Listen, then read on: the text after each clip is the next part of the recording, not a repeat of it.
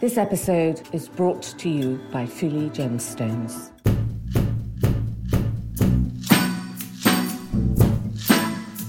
I also like to use real jewellery as much as we can. I mean, perhaps my own mother's and great-aunt's contempt for fake jewellery has rubbed off on me, and maybe the audience can't see the difference as much as I always think they can. Also, to be completely romantic, I think the actresses seem to wear them slightly differently when they know they're carrying £750,000 around their neck. Welcome to If Jewels Could Talk. I'm Carol Walton, the voice of jewellery, an author, broadcaster, and the woman who initiated the role of jewellery editor at magazines like Tatler and British Vogue.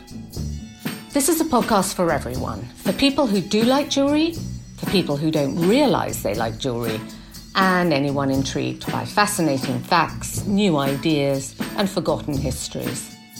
So please join me as I tell sparkly tales, meeting all sorts of people, delving into 4 centuries of jewellery culture, and investigate what's happening now.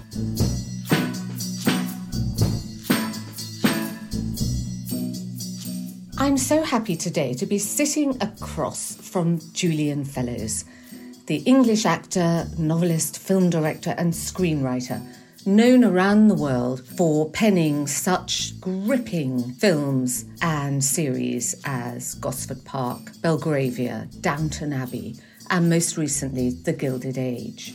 Amongst other things, Julian is going to tell us how important jewellery is to tell the story of his characters, and how the decisions he makes about jewellery for the costumes helps depict the period being filmed. So I'm really thrilled to be joined today by Julian Fellowes. Oh, I'm really thrilled to be here with you. Thank you for taking time out of your unbelievable writing schedule to be with us. It's nice to have a rest. Julian, what strikes me about the eras in which you set some of your particular films and series that you write about is that they're all set in moments of huge change, political, social, cultural, and I guess it's a time when old ideas and old society are being swept away in favour of something new. And is that what excites you? Is it the new coming to push the old out of the way? Well, I think all periods are periods of change, to be perfectly honest.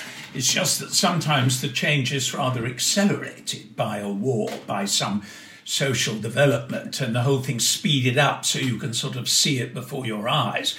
But the short answer is yes. I think a lot of what I do is showing people who, given their own preferences, would probably have left things as they are.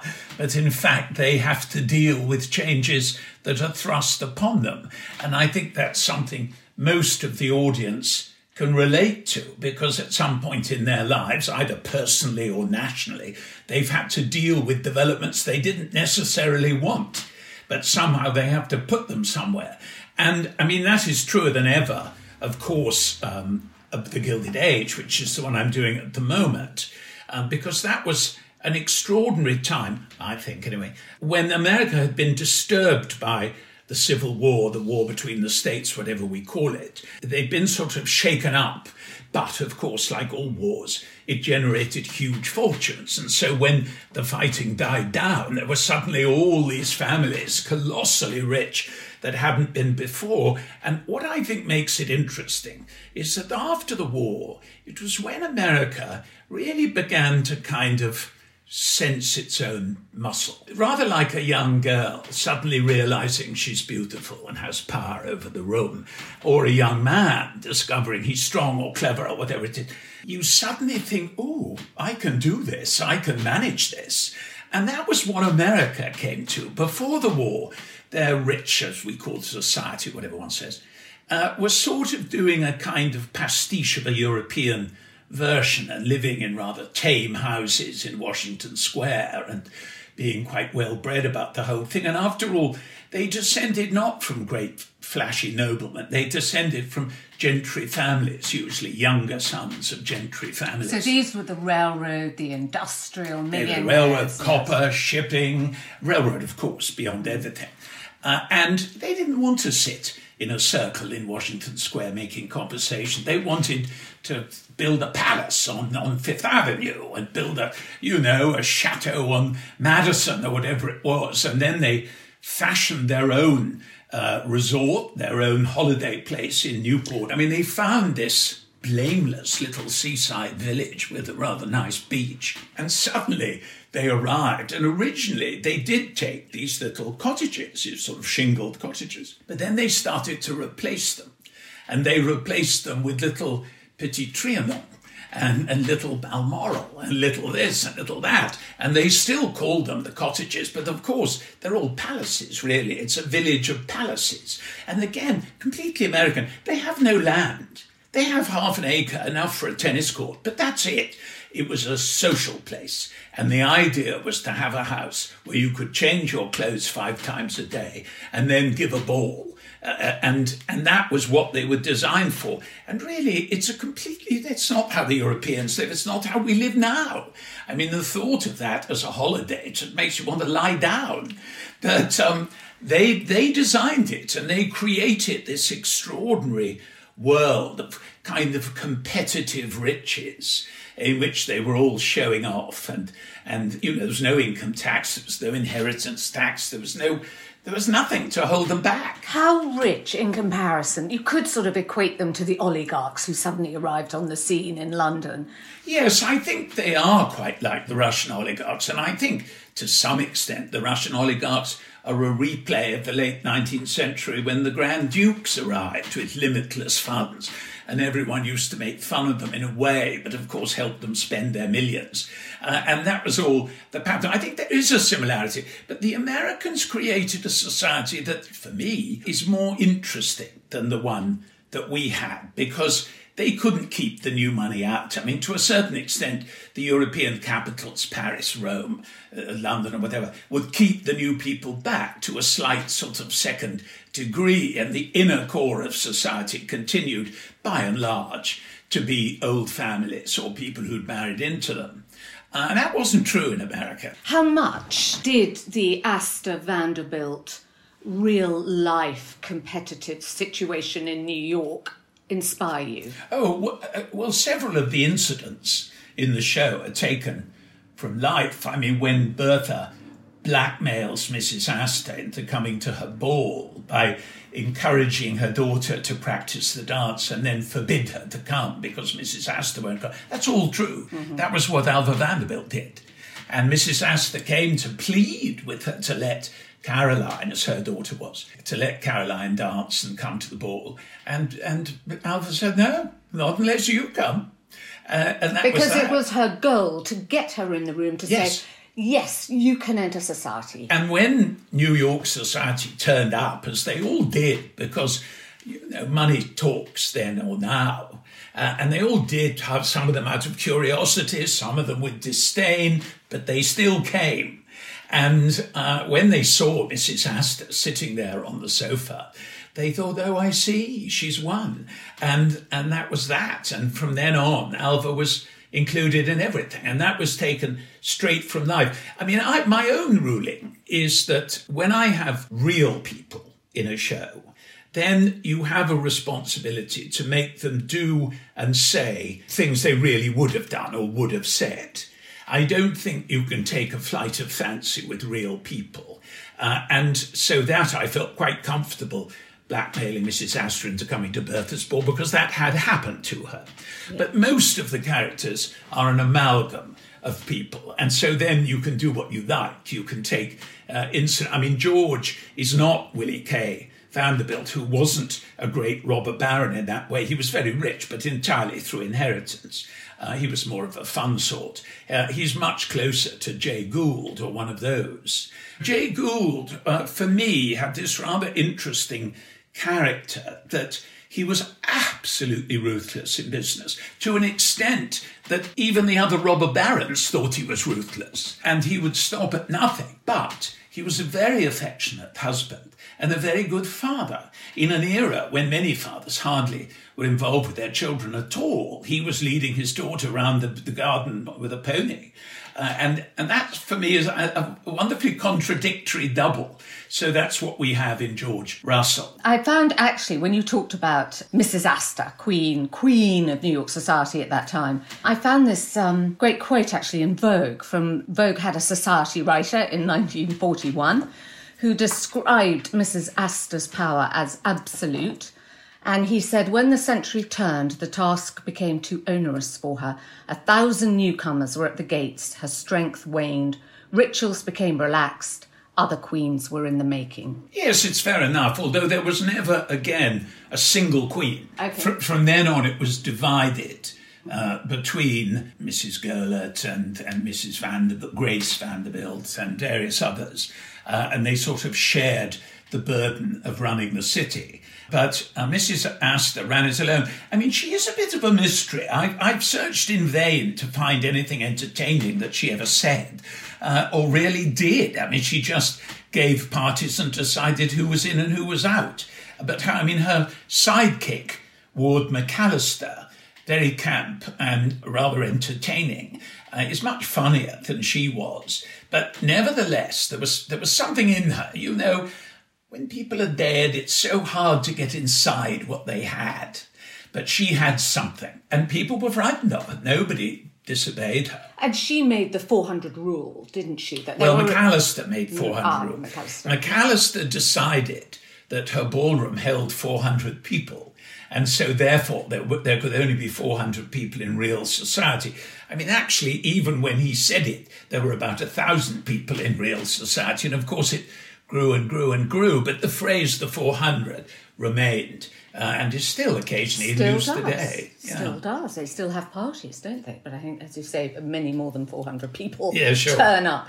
But I found in something called Era of Elegance a quote about Mrs. Astor at one of her balls, standing under a portrait of herself, generally dressed in velvet, her favourite purple or green, wearing the famous stomacher of diamonds said to have belonged to Marie Antoinette. On various occasions, she'd wear white satin embroidered with pearls, a train of green velvet. And her dress was a constant problem, for she sought to always wear as many of her jewels as possible. And even in that day, the ludicrous could be achieved. Besides, the gems were often a source of physical discomfort. Mrs. Astor's regal poise, so frequently noted by breathless society editors of the day, as often as not was caused by the great brackets of diamonds overspread on her back, which prevented her from sitting back in her chair. So that's quite a spectacle. Yes, I don't think she would have sat back in her chair anyway if she was in a bathing costume. But Mrs. Astor seems to have loved her own image and to have nurtured it. It wasn't forced on her. The portrait she famously stood before was by Carolus Duran and was at the break in the stair, I think, and it had her in a sort of semi-Mary Stuart, Queen of Scots outfit with a slightly sort of undefinable headdress, but she clearly liked a regal tone. She was quite a strange woman in a way. I mean, her husband was continually unfaithful to her, and in fact, apparently entirely uninterested in her. And having produced a reasonable number of children, he then took off on his yacht with an endless supply of showgirls, and never really played a part in her life again. She was effectively on her own, keeping up this position, which must have been quite a strain, really. Yes, and very lonely. Quite lonely, I think. But then, you know, she transferred it to Newport. She decided that Newport, by 1882, had proved that it was fashionable enough to receive her, and she bought the house. But, you know, the first thing she did was build on a ballroom, you know. And in fact, I had her daughter in Gilded Age. Someone asked, so is your mother making a lot of changes? She said, well, she obviously couldn't live in a house without a ballroom. And that was obviously what she felt, you know. So I think the masses of jewels and the whole sort of standing there like a queen was part of her power. But what you can't find is anything interesting that she actually said. That's rather sad, actually. Well, those lives are so strange, really. I mean, she decided social power was what she could achieve without her husband's help. She was right. And she did achieve it. And she did govern a great city in the period of its emergence on the world stage. So it wasn't nothing. Mm-hmm. She was quite a force to be reckoned with. Whether it was enough when she turned down the light and lay back on her pillow, none of us will know, really. I like the reference you made to Thomas Edison developing the light bulb and electricity, because I thought how alive those balls must have become with suddenly being lit up and the diamonds and the jewels ricocheting around the room. It must have been amazing. Extraordinary. And that whole scene, when they go to Park Row and they take a picnic in the carriage and they all sit there, that was all true. Mm-hmm. And they had this extraordinary gathering. What I like about it is that it was everyone. It was posh, middle class, working class, travellers, people selling things from hot chestnuts up. They were all there to see the lights go on. And they built this stage outside and they came out onto it with Thomas Edison and they were lit up in blocks, going around this square, everyone gasping. I mean, as I read it, I thought it was a rather marvellous marker of the beginning of the modern world, really. And so I was determined to use it. And I guess to compete with Mrs. Astor, the wannabes would get on the luxury steamers and luxury ships, head over to Paris, go to see Charles Frederick Worth to buy their latest bustled, embroidered, silk, marvellous fashion, and then knit next door to Cartier, who were making these fantastic sort of garlanded stomachers and tiaras. And they could come back and really compete with Mrs. Astor. Yes, I mean, in the show, we always like to do something which was first done in Gosford Park, where we very deliberately, I don't know if you ever saw that, was a film I wrote. Of course, this is the film that you won your Oscar for. Which I won my Oscar for. But we very deliberately made Kristin Scott Thomas and her sister in the film wear modern jewellery from 1932, sort of early 30s designs, whereas Maggie Smith was wearing 1890, 1880 jewels, the idea being that she had, on the whole, either inherited her pieces or built them up when she was a young bride and given wedding presents and so on. And so if you look at the film again, you'll see that the jewellery comes from different periods. And we've done rather the same in this, in that Christine Baranski and her sister wear, 1850s, 1860s jewellery, whereas Bertha wears absolutely up to the minute 1882 designs. And I think that was comparatively truthful. I mean, it was a strange society. There was different weaponry they used. Alva Vanderbilt, in many ways, one of the sort of key figures of the whole thing. She had been married to Willie K. Vanderbilt, and she'd built her Gothic palace in New York on 56 or whatever, gone now, alas, and replaced by a completely anonymous building. That she'd done that, she'd built the Marble House at Newport and all the rest of it. And then she got bored with Willie Kay, and she had fallen in love with someone called Oliver Belmont, who was also very rich. I really do think, to be fair, Oliver Belmont was more of her kind of guy, because both of them were rich. She wasn't going to marry anyone who wasn't rich. And she clearly decided, which was very brave and interesting, she thought, no, I'm going to divorce this guy and I'm going to get away with it. And up to that point, nobody got away with divorce. It was the one thing that kept you out. And it would keep you out for rather longer in Europe. But this was in the 1890s. She divorced Willie Kay, and she married Oliver Belmont, everyone terribly sort of sucking in their cheeks about the whole thing. But she then arranged a marriage between her daughter and the 9th Duke of Marlborough, who'd inherited quite young, and because of his rather feckless immediate antecedents, Blenheim was in a bad way. And although the estate had survived, and so had the house, a lot of it had been, the collections had been sold, the library had gone, various other things, and it needed a massive injection of money to save it. And Alva was able to offer that. And so Consuelo was persuaded by dint of her mother faking a heart attack. I mean, it's a rather wonderful scene. She sort of, when Consuelo said, "No, I'm not going to do it," she sort of clasped her chest, staggered backwards and fell. And anyway, eventually Consuelo was persuaded to do it. And so the Duke was summoned to Newport to stay. And Alva knew this was her moment. And she sent out invitations to all the leaders of Newport society to come to a reception to meet the Duke of Marlborough.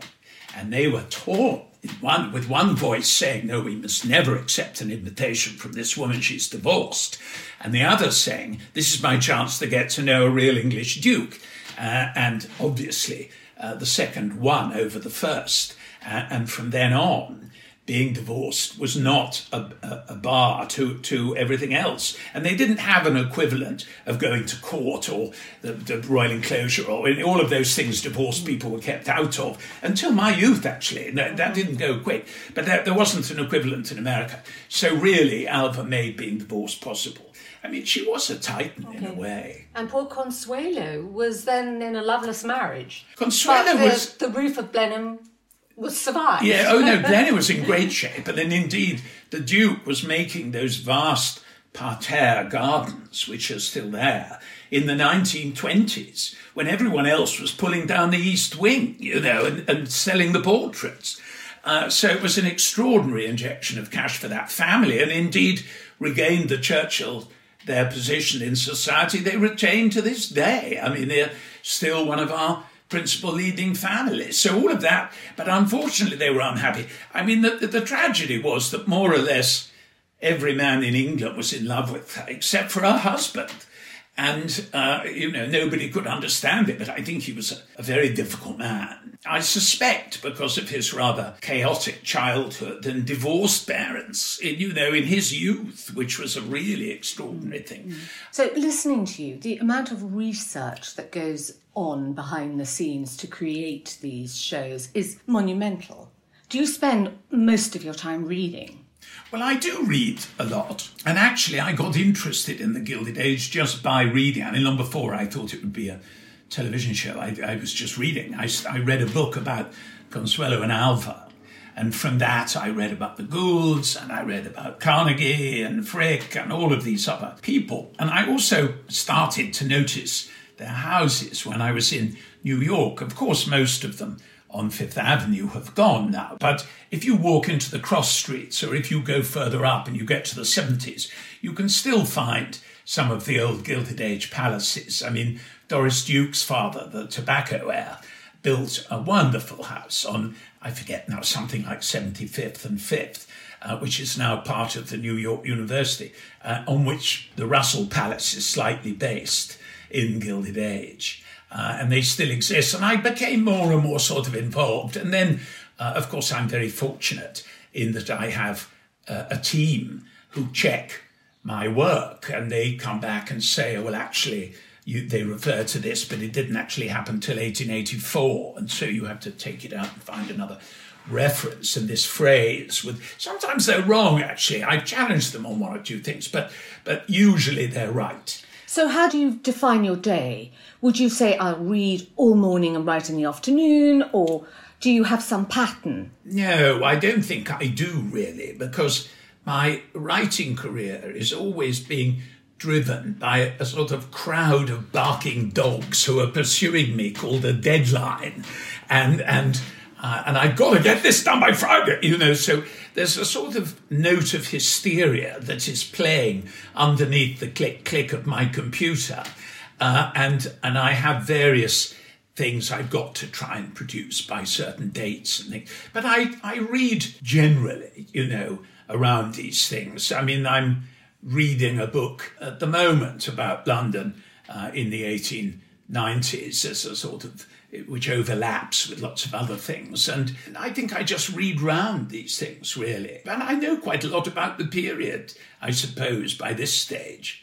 And I found it very interesting. Well, it is that moment of change, isn't it, that it really is fascinating. So, at the moment, you've presumably done the second series of the Gilded Age. Well, I'm finishing the second series now, and we're doing the final drafts of the last two episodes. So we are in that sense, nearly there, although you're never quite there, because while they're filming, these questions come in at the beginning of every week, and then, or another one, we're filming this today, and we can't do it in the dining room, is it okay if it's in the library, whatever it is. And then you've got even in post-production, you're rewriting lines for looping and adjusting scenes and this and that and the other. Or, with COVID, can you take so-and-so out of this scene because she's just tested positive, and so you're trying to pull the scene closed over her head. And there's all that. So you haven't really finished until it's all locked and going out and they're putting on the score. It's a fairly continuous process. But then I've got another project coming up. And of course, I don't know if I'm allowed to say that I hope there'll be a third series, but I hope there'll be a third series. I don't feel we've exhausted these characters yet. We all hope there'll be a third series. We haven't even seen the second yet. We all do. But tell me, so when you're writing and rewriting, do you have an image of these people in your head? I want to know how involved you get in imagining their costume. How important is that to you when you're writing? Well, for a start, I'm a great believer in accuracy of detail, because I think even when people don't know anything about this stuff, if you get it all right in the detail, it looks like a real life on the screen. And when all the details are wrong, somehow it doesn't. It doesn't have the same patina. And that has sometimes been quite difficult because Americans are very forward-looking. They don't carry their history on their back like a snail as we do. The Europeans, on the whole, of every type, have a sense of history and tradition and all of this stuff. That isn't necessarily true of Americans. Some of them are interested, but some of them are not. And on the whole, as a culture, they're forward-looking. And I remember having a conversation. I said to someone, when exactly do you think salad came in as a separate course in America? Because it's not a separate course, as far as I'm aware, anywhere else in the world. And our salad plates are curved, so they fit on the side of the main course plate, or the course you're expected to have the salad with. But the Americans don't have those curved salad plates because they eat it as a separate course. He said, who cares? And I said, no, I'm sorry, you're getting me wrong. I'm trying to get everything right, and I don't want a table laid in this show to look wrong so that someone can say, oh, that hadn't started until 1893 or whatever. Who cares? Who's going to care? And in that, it rather interested me because I suddenly felt like this sort of mad old man in the village, researching the details of King Charles's head or something, speaking to an empty hall about the detail. But I don't think I am. I think there is a belief, or at least an enjoyment, of the detail when we get it right. And for me, costume is very important because in any era, there are many different ways of dressing, and they reveal who you are. They often reveal your social class. They can reveal your politics. They certainly can reveal your self-image, and which part of your generation you feel you belong to is shown in your clothes. And you get this quite wide variety of what people will put on in the morning, thinking that's what I want to look like. So I think you have these conversations, in my case with Kasia, who was the designer of Gilded Age clothes. And we would talk about the personality of the character, where they felt they were positioned in society, what they were trying to do, what they were trying to become. So then we evolved, or she evolved, this thing that Agnes and Ada dress well, but in a slightly 1870s way, with the bustle a little bit larger than it was generally being worn 10 years later. Whereas Bertha is absolutely cutting edge, and her clothes are taken from designs of 1882 and 1883. And she would very definitely be one of those who goes to work twice and goes across twice to be fitted and measured and choose, and then later to collect and have the final fittings and bring the clothes back for the beginning of the season. I mean, that was a almost religious ritual. And with jewellery too, you see, you get this quite interesting thing in almost every era between people who value the historic and familial significance of certain jewels. This was my grandmother's tiara, this belonged to the Tsarina of Russia, whatever it is. And others who were permanently having them broken up and reset because they wanted to be in last week's designs and not in something from 100 years ago. And in that, I think you can also trace their philosophies, that they either want to be at the forefront of the changing world, and this is a way of showing it, or often an unconscious way of showing it, or they feel the old ways were the best ways, and they're trying to hold on to them. And then you have, with jewellery particularly, a completely different strand of the husbands who bought their wives' jewellery to show how well they were doing. And that in many cases, the wives were fairly indifferent to being given a necklace that had been made for the Empress Eugenie or whatever it was. But for the husband, they wanted the moment when they were announced at the door of the ballroom and they walked forward for all the women guests particularly, but most of the people there, to look across at his wife and think, blimey, he must be doing well. And that was an absolute marker of that society. So they were sending out signals, these jewels, in different ways, which I find very interesting. So it's a fast track, in a way, to get into a character. Yes, and also to make sure that the clothes, the jewels, the appearance, really, is working with what the actor is doing with the character. And that is something that, in a way, is easier with a series, because unlike a film or a show, you write that, and then it's cast, and then you go to rehearsals, whatever, and then they make the movie. But with a series, after a very early stage of the filming, you're writing for performances you're already watching. And so you quite deliberately, or I do anyway, I can't speak for everyone, but I am quite deliberately writing for the strengths of those actors. And the ones that are funny, I try to give funny things to. And the ones who can make you cry, I try to give them scenes that make me cry. And sometimes you get, an obvious example is Maggie Smith. You get someone who can do both. In great proximity, and she can have you laughing like a drain 1 minute, and 5 minutes later you're reaching for your handkerchief. Now, not everyone can do that, but she can do it. And so, I try to write to give her the ability to do it. So in that sense, I'm writing what they used to in sort of the golden years of Hollywood called star vehicles, which were completely fashioned around the talent of a particular star, and of course deliberately fashioned to show them at their best and to avoid showing them at their worst. And that was how the studio protected their investments. And so people whose talent, you were not anxious perhaps to queue up to see their Hedda Gabler, but nevertheless the film could be a very effective piece of work because it was absolutely tailored for them as much as the clothes or the jewels were. So in some, you've got the importance of it building the character, and you've talked about timelines, how important it is. It sort of marks the time when they would have been at the zenith of their sort of fashionable life.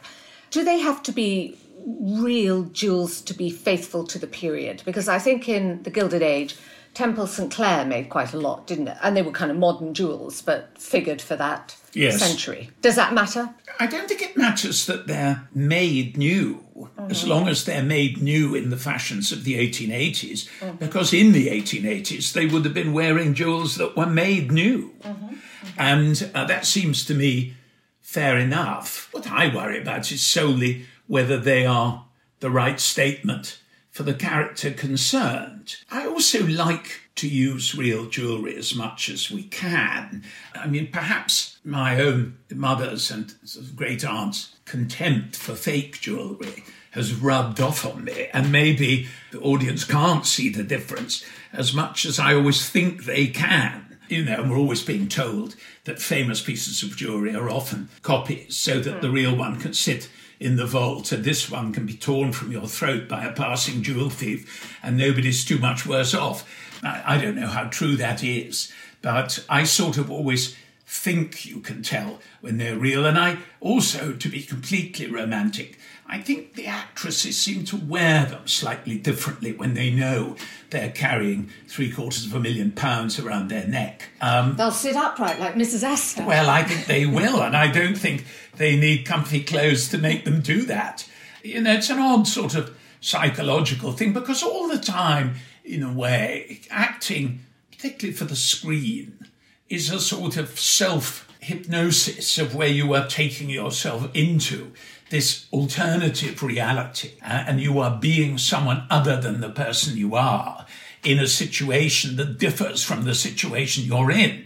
And you have to make that as real as you can. I mean, some actors, very extreme, you know, Daniel Day-Lewis having to be addressed by the name of his character even when they're on lunch breaks and that sort of thing. I don't really have a kind of opinion about all that. I feel whatever an actor has to do to make it good, let them do it. Even if they need a bag of crisps, you know, I don't mind, as long as what we're getting on the camera is great, and everything that we can do to make that process easier. I mean, it's never easy. People don't really understand the process of acting, and there's absolutely no reason why they should. But it is one of extraordinary concentration and creating this kind of fake reality that has to have all the hallmarks of real. But you used real jewellery on Gosford Park, didn't you? We did, yes. And we had these terrifying sort of gunmen who came with the woman who used to bring the case of jewellery every morning with these two enormous kind of bodyguards. But she was great, actually. And there was a moment in the making of the film when Geraldine had to go through and find the dead body of her brother-in-law and scream. And Geraldine said, I'm not a very good screamer. And the woman who brought the jewels every day for 2 months, so he said, I can scream. And so we put her there, and this blood-curdling scream came out, which survived into the final mix, and that is her scream in the film. That's so funny. Where was she from? Harry Winston? No, not Harry Winston. She was from a very old jeweller, which has closed now. It was just off Bond Street, and it's now closed in the last 10 or 15 years. And I can't remember the name of it, I'm sorry to say. They were wonderful to us. And they brought these marvellous things, and they got into it. You know, they got into the whole thing, that these characters were modern, these ones were not, this one wasn't very well off, and all the distinctions. And sort of they entered into it. And Downton, you bought real tiaras in when you wrote about a visit from King George V and Queen Mary. And so obviously then you bought in the real tiaras. We did, yes. And one rather marvellous one was Edith's wedding tiara, when she was jilted. I don't mean when she married Hexham. And when she was jilted, she had a wedding tiara which had been made in the early 20s for Princess Maud of Fife to marry the Earl of Southesk. And the reason I found that out was after the show had gone out, one of her great-granddaughters said, that was my great-grandmother's tiara. And it was sold, by someone in the 1940s or something when they thought, well, this is gone. And we'll never use it again. Of course, it wasn't quite true, and they were rather sorry it had gone, I think. So Bentley and Skinner bought those, didn't they? The sort of Edwardian and Victorian tiaras. Yes. And then you had replicas of the Queen's tiara, the Girls of Great Britain and Ireland tiara. Yes, that's right. We copied one of Queen Mary's sort of famous ones that she did wear to big functions. So I felt it was quite an honest idea to represent her in that. And I thought Geraldine James was so marvellous as Queen Mary. So you you sound very involved. So you have this initial conversation with the costume designer. You talk about that. The costume designer will go off. I mean, how involved do you get on set with what they're wearing? Yes, by then I've seen all the proposed costumes, and I've done sort of, I mean, these days with Zoom and with so much more on the computer, these things are much easier than they used to be, just as it's possible to live in England and write a series that's made in America, which, of course, in the 1930s or some would have been completely impossible. So by then, if you've got a good design team, I think you're on pretty safe ground. And we're lucky. I mean, we've had Kazuya and the costume, we had Bob Shaw designing the extraordinary sets. And I mean, his great gift, the Russell Palace on Fifth Avenue is mainly a build on a set, but it has 3 or 4 or 5 real rooms. And the ballroom from the Vanderbilt's house in Newport, the billiard room from the same house, the bedroom for Gladys from the Elms, which is another of the more famous cottages, and so on and so on. And Bob takes elements of these houses and draws them into rooms on the bill. So they look like continuations of the same house when you go through this door and there you are in the ballroom. But actually, they're thousands of miles apart. I love all that. That's the sort of magic of the movies. And so you're on set throughout filming? No, I wouldn't say that. I go back and forth. I have a little machine that will show me what's going on the set. And I also have sort of permanent texting going on with what's happening on the set. And I have my computer shows me the rushes, or as they say, the dailies, and I can watch them. But there is a moment where you've chosen these directors, you've chosen these designers, you've chosen these actors, and you've got to let them get on with it. I think it's very tiresome if they're constantly having their elbow jiggered, and I think you have to have faith in the people that have been hired. Doing their job. And so will we see lots of jewellery in the second series of The Gilded Age? Yes, I mean, I think you'll see quite a few big events. A wedding! We've got a wedding! Although I know there's one where they're deliberately asked to use flowers instead of jewels to create a sort of provincial country-like effect. But actually it's rather pretty. So I think you'll enjoy that one as well. Do you like writing about the sort of goings-on in high society? Because then you can have all these glittering jewels and fabulous costume. Well, I like... it's not the only thing that interests me, and my own favourite piece of work is probably a film I wrote and directed called Separate Lies, which I still like very much and was very pleased with the way it came out, with Tom Wilkinson and Emily Watson. Wonderful cast, actually. And The School of Rock, is something, again, very different. But the great thing about writing about, society, whatever, is that by definition, because of the life they lived, it includes all sorts of different kinds of people under one roof and all getting on with it. I suppose that is its appeal to me, is that I get this variegated set of ambitions, these people who want different things. I mean, I suppose my philosophy, which seems rather Pollyanna-ish, is that, in my opinion, most people are doing their best. They may not succeed, they may not get what they want, but mostly they're doing their best. And I think that's as true of Lord Grantham as it is of his kitchen maid, that given the cards they've been dealt, they're just trying to do their best. And I suppose that's what underpins what I do, really. I also get the feeling from your books and television and films that you don't like snobs. Well, of course, inevitably, because I write a lot about these sort of people, I'm supposed to be a tremendous snob. Are you?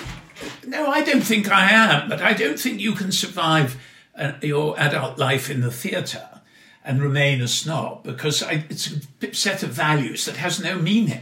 Within the theatre and film, television, whatever, that world, there is snobbery, tremendous snobbery, but it's on entirely different bases. So that, you'll have the sort of lefty lovey group condescending to people they see as popular entertainers and all that sort of thing. That goes on all the time. But whether or not their grandmother was a Vere is very meaningless to them.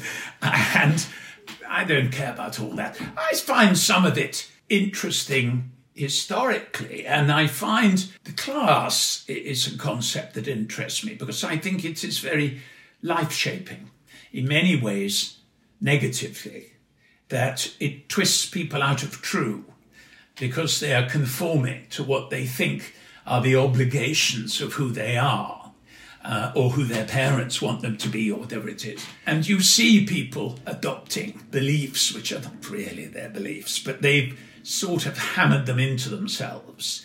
But on the other hand, you can also see in any background or occupation people pretending to political beliefs they don't really have. They just think they will get them on faster. And it's a group that it will pay them to belong to. I'm not sure there's a big moral difference between those two. And I think watching people fashion themselves to be a version of themselves that will advance more quickly is always very interesting to watch, really. And so possibly Series 3, Gilded Age, possibly another Downton film. We don't know. You know, Sabi, I'm very pleased with the way the Downton film has gone, you know, because it means that we've still got this kind of family out there, you know, who want to know more about these characters. And I mean, I started writing them about 13 years ago. I mean, it's quite a long time to be with the same family. I mean, the series has moved forward 16 years from 1912 to 1928, but the real people have moved forward 13 years. So there's only 3 years difference. And I mean, that in itself is rather extraordinary. And I've watched these young actors and actresses turn into leading men and leading ladies and quite big movie stars and things during that time. I love that, actually. I enjoy that. But I don't know where it'll end. I mean, I've long ago given up trying to say never, you know, about anything, really. I keep saying goodbye to these characters, and then 2 years later, there I am again. Scribbling furiously their next adventure. Well, thank you so much, Julian. Thank you so much for sharing that with us. No, thank you for having me. Thank you. Thank you for listening. For more information about this and other episodes of If Jules Could Talk, please go to our website, carolwilton.com/podcasts.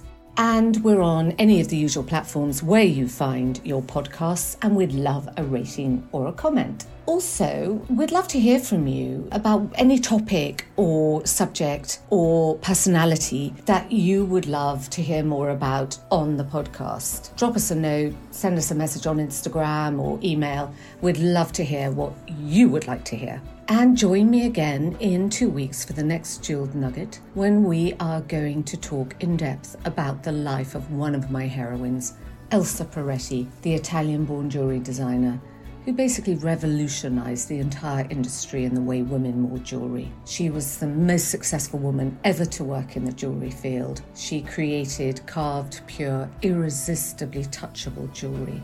It was jewellery as sculpture, sculpture as jewellery, and definitely the most sensuous jewellery in the world. So please join me in 2 weeks when we will talk about her life and her jewellery and those times in the 70s and her relationships with some of the most iconic fashion designers of the time. So join me again in 2 weeks, and thank you for listening. Goodbye.